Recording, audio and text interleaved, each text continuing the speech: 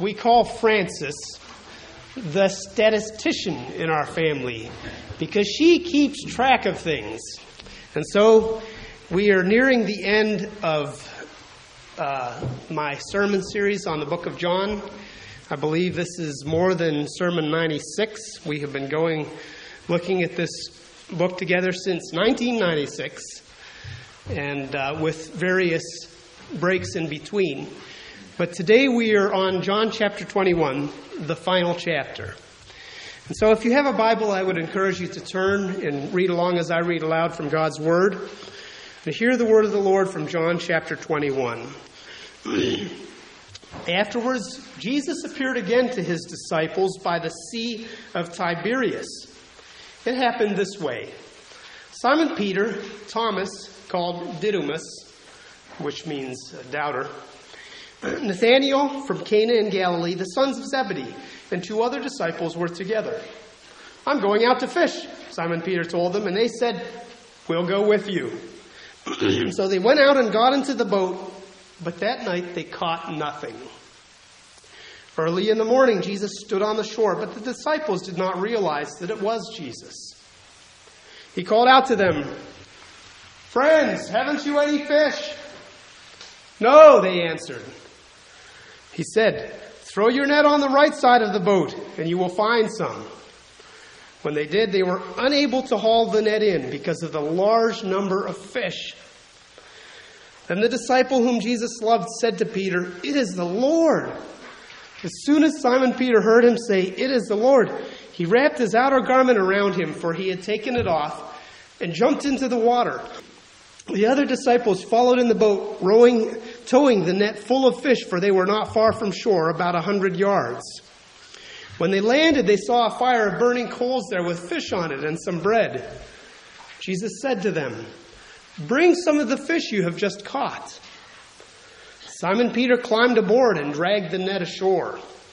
It was full of large fish, 153, but even with so many, the net was not torn.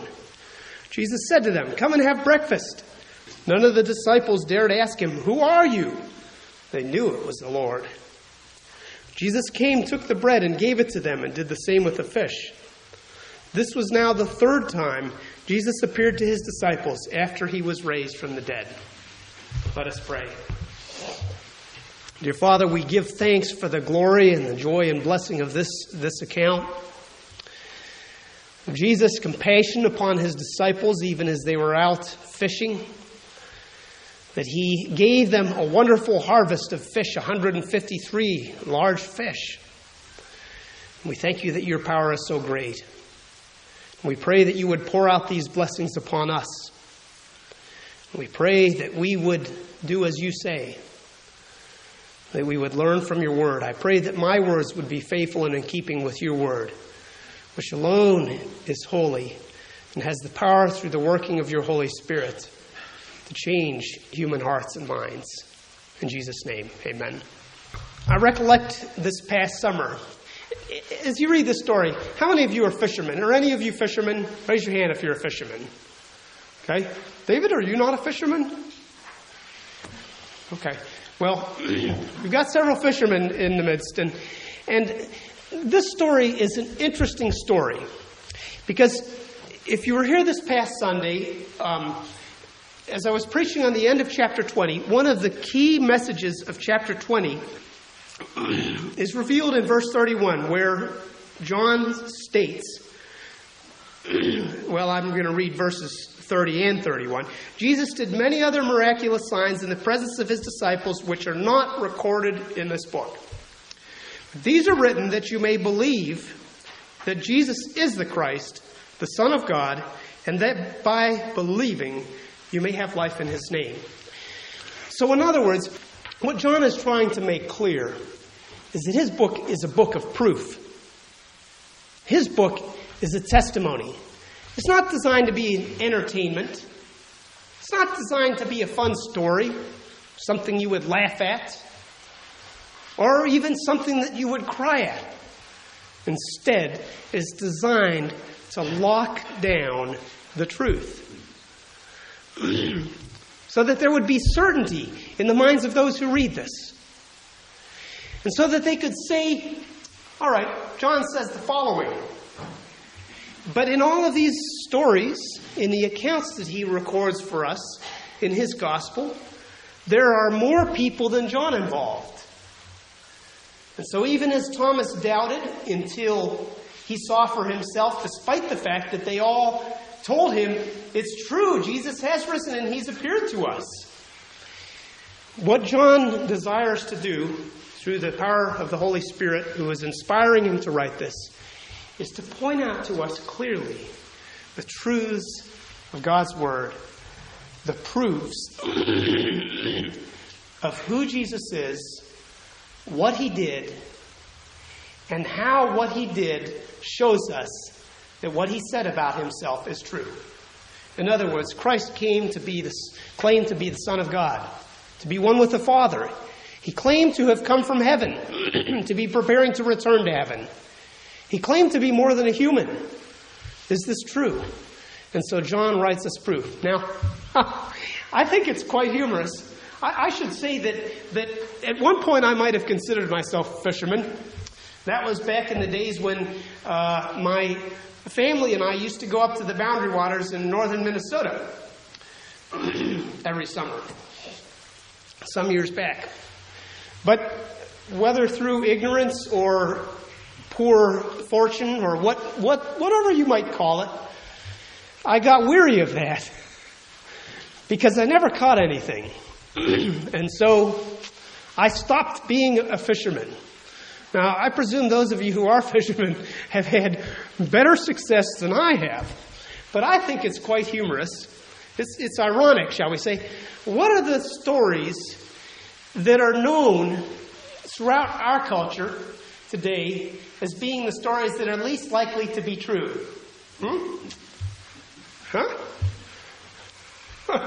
We have an expression for it, don't we? You know anything about fish stories? That's the expression we have for, oh yeah, the story about the one that didn't get caught. The one that jumped back in. Yeah, I caught a fish this big. That. And so it's astounding to me to find that John is telling us a fish story in the context of proof. This past summer, I remember hearing the account of a boy who caught a record-breaking fish. Now, I don't remember all the details about it, but the interesting point, the point that struck me about it, was that he was either out on a boat with a father or uncle, and I'm not sure about that point. But they weighed it, and they took a picture of it. And then this father or uncle, this relative of his, decided, well, rather than just toss it back, which they were planning, he's going to put it in the cooler and just keep it on the boat until they got back in. Well, it's a fortunate thing they did, because it had to be weighed on registered scales, or you got no record. And as it was, he broke the record.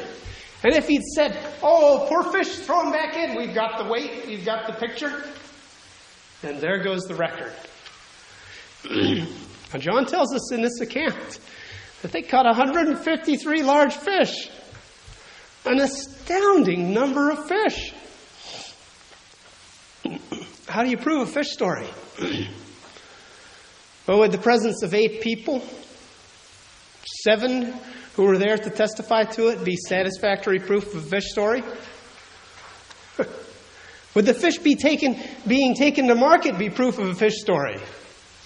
And you think about that. There are certain aspects of this story that seem, I think, often to miss us when we consider it. One of the things that people have said from time to time is they seem to have the impression that Peter and the other apostles in this account, and again I explained last week that I'm going to take what becomes the New Testament name for the 12, okay? They were called disciples, and then Judas Iscariot killed himself. And then when Christ arose, it seemed that everybody who was a follower of Christ was called a disciple. And so to differentiate between that, I'm either going to say the 11 or I'm going to say the apostles, because that's what they became called. That was the special office that they held following Christ's ascension into heaven. But it seems that people say about this particular account in Scripture, they'd seen Christ. Indeed, it says in verse 14, which I read, this was now the third time Jesus appeared to his disciples after he was raised from the dead. Now, you would say if you put all the gospel accounts together, he's appeared more times than that. But John is clearly counting the number of times that he has appeared to the 11, or a portion of the 11. Right? Once on the Sunday that he arose in the evening when Doubting Thomas was absent. Again, next time, a week later, when Doubting Thomas was present, which I preached on this past Sunday, and this time here. So this is the third time, counting the specific witnesses who John is pointing to as giving the truth to the fact that Jesus Christ rose from the dead, which is the 11, with Judas Iscariot dead. And so people say about this, it's a shame that the apostles, that these 11, after they had just seen Jesus risen from the dead, he was crucified, and they were distraught beyond measure. They locked themselves in upper rooms because they were afraid of the Jews. And then Jesus appeared to them, and then he appeared to them again. And then they decided that they were going to go back to their occupation. They said, well, Jesus is obviously not here as he used to be here, and so we can't follow him around.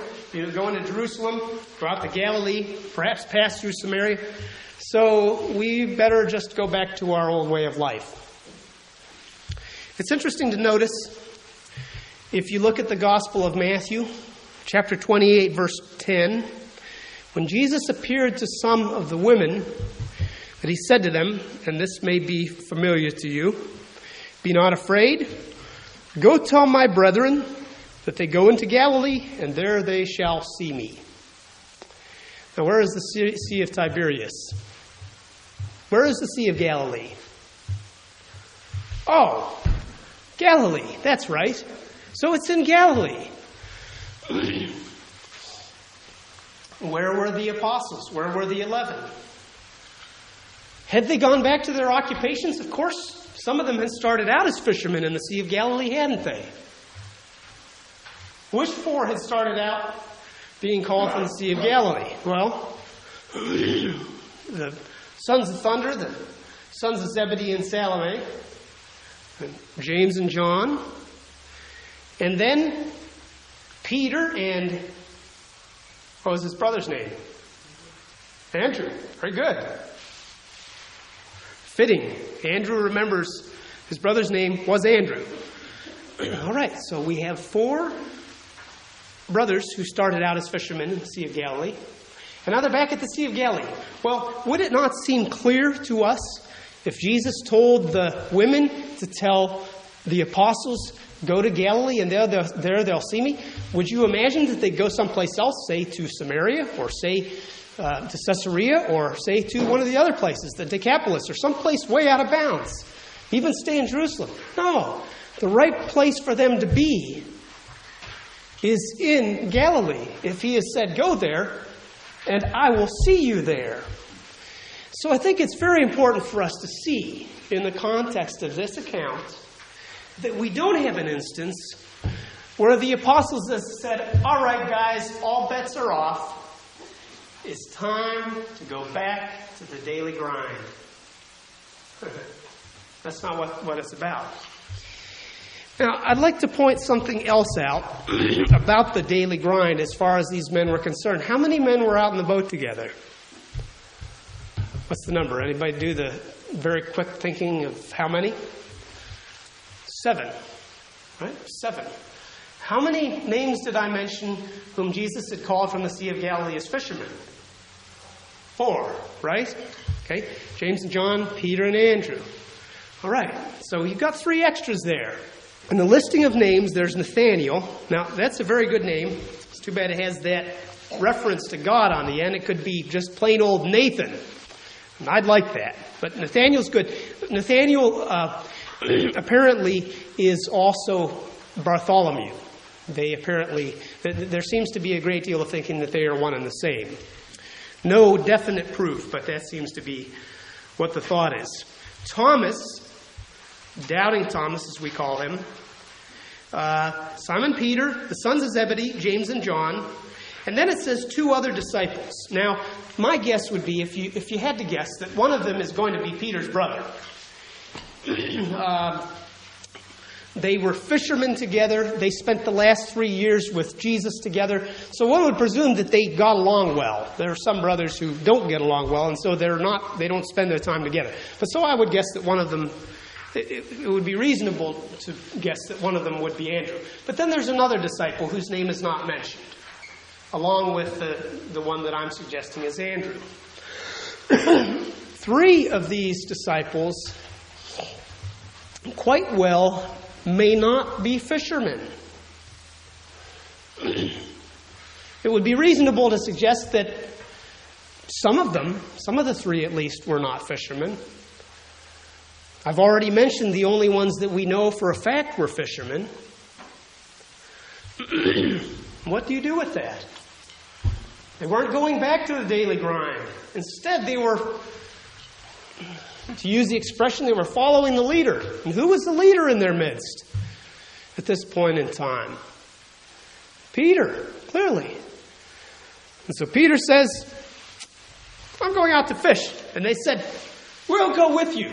Now, what that suggests to me is the game plan of some men who have something better to be doing, but the time isn't ripe yet. Okay?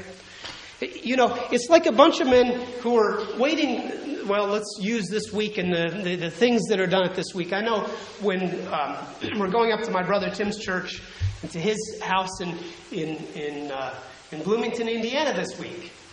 But oftentimes we've spent Thanksgiving in years past with Sandy's family in Jefferson City, Tennessee, and parts thereabouts.